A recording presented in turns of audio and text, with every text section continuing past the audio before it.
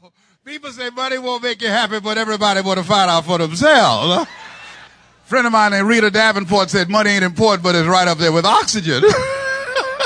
And let me tell you something, fellas, even if you're as homeless as I am, you have some money, women will find something cute on you. Oh, honey, he's got earlobe like Denzel Washington, baby. Walk like Wesley Snipes. I used to be so broke I walked past a bank and tripped the alarm. Creditors would call the house if my children answer the phone and say, my daddy said he ain't home.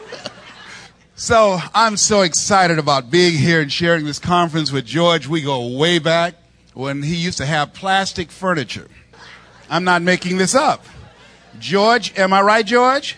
George used to have plastic furniture, and George, he was so cool. When he would go into his apartment, he would snap his finger and the lights come on. Am I right, George? Oh, look, you're a player.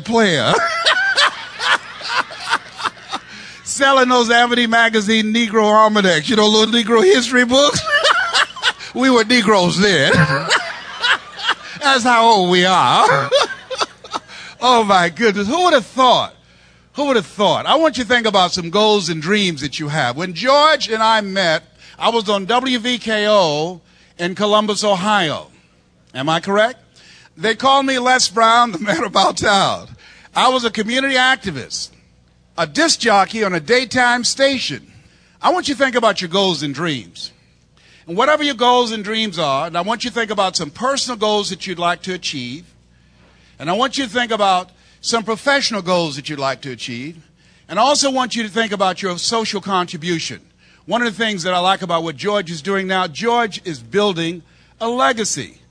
What he's doing now is saying that we're in this era that Peter Drucker calls the era of the 3 C's, accelerated change, overwhelming complexity, and tremendous competition. You can't make it by yourself. What he's saying and what he's doing is a reflection of what 72% of major corporations are doing. Striking strategic mergers. Kinko's and FedEx. And the United States Postal Service, Singular and AT&T. Strategic mergers. Strategic partnerships, net connecting, working together, developing relationships that gives them more power to dominate. And so what is your contribution? What difference are you going to make on the planet because you showed up? Horace Mann said we should be ashamed to die until we've made some major contribution to humankind. And whatever your goals are, and I want you to envision some goals personally, and I always deal with personal first because, ladies and gentlemen, that's the area that we spend least amount of our time. That's the most important area that we don't spend any time there for the most part.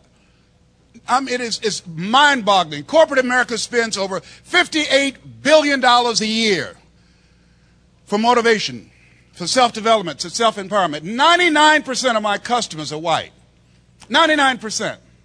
So when I speak in the community and people know me in the black community, know what they say? Here's what I'm doing in the white community is Les Brown, a motivational speaker who changed people's lives. In the black community, you know what they said? How's Gladys? He was married to Gladys Knight. That's how you know me. Isn't that interesting? I do a tour. Let me hold that. I travel across this country. Everybody on this panel here has earned over $50 million. Thank you. Over $50 million. This is a tour. These are people who are creating wealth in how to make Wall Street your own personal gold mine, total asset management, tax liens, just as George Ross, Donald Trump's attorney, the total asset protection, Robert Bloom, and yours truly up in here.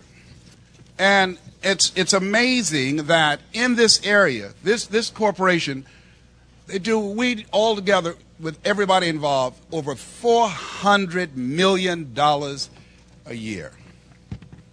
When I started out, George, you knew me as a disc jockey, okay? Now, the reason I want you to think about your goals and think about your dreams, and I want you to increase them dramatically. Repeat out to me, please. Live full. Die empty. When George knew me, I was working as a disc jockey in Columbus, Ohio. A disc jockey. Most I made at that time, over 30 years ago, was around $80,000 in 1 year. $80,000. Come here just a minute, please. Joel, Dr. Joel Martin. That's 1 hour. How much is that for? $100,000. Now, ladies and gentlemen, how many of you have a story? Raise your hands, please. How many of you have something has happened to you?